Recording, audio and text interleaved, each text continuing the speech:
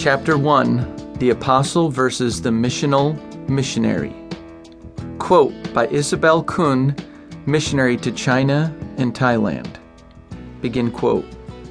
I believe that in each generation God has called enough men and women to evangelize all the yet unreached tribes of the earth. It is not God who does not call, it is man who will not respond. End quote. Will the real missionary in the room please stand up? If you responded, I applaud the missionary spirit in you. I believe that spirit should rest in all of us. If I asked this question in a U.S. church, many, if not all, would probably stand. It is an awesome thing when Christians in our local churches believe they are missionaries to the people where they live. However, at times, I have found myself confused by the common use of the term missionary. When I was a young missionary and people told me, everyone is a missionary, I used to wonder, well, what does that make me?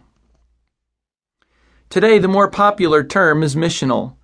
I remember being home in the U.S. in 2003 and hearing that term for the first time. When I asked others about the meaning, their response was something like, we need to be a missionary in nature, especially here at home in our local context. I concluded that missional was a lifestyle and thought pattern that should be developed as a follower of Christ. Although I'm thrilled about Christians being missionary in nature and missional in thought and intention, is there a distinction between being a missionary and being missional? The word missionary is not in the Bible. It is Latin in origin and means being sent. In the Greek language, being sent was associated with the word apostle. Do we dare call our modern-day missionaries apostles? If I walked into the same church where everyone was standing in response to the missionary question and asked all the apostles to stand, I wonder how many people would consider standing. Can you be a missionary without being an apostle? Not every person who calls himself or herself a missionary is an apostle. Generally, people are called missionaries because they are being sent beyond the borders of their homeland.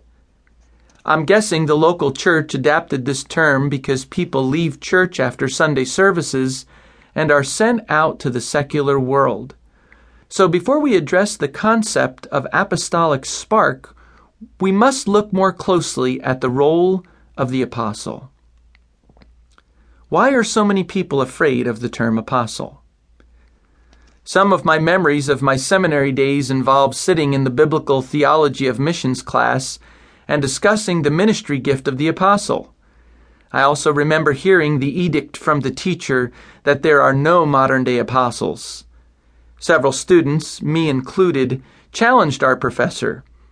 But in the end, the idea that apostles would exist in the 1990s was too outrageous and way too dangerous for him to accept. I went home feeling disappointed and a bit confused. After all, our whole argument as Pentecostals is that all the gifts of the Spirit are for today.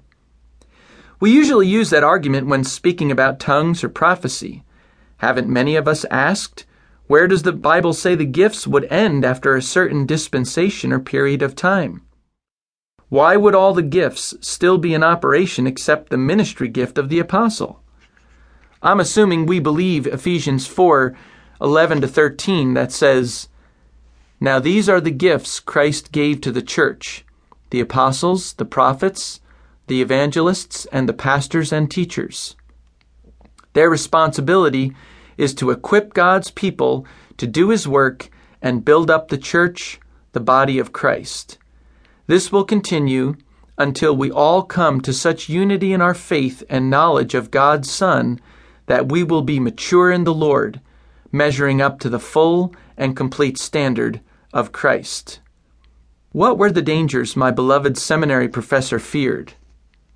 The two biggest ones are Scripture and authority. In my mind, apostleship and the establishment of the biblical canon shouldn't be connected.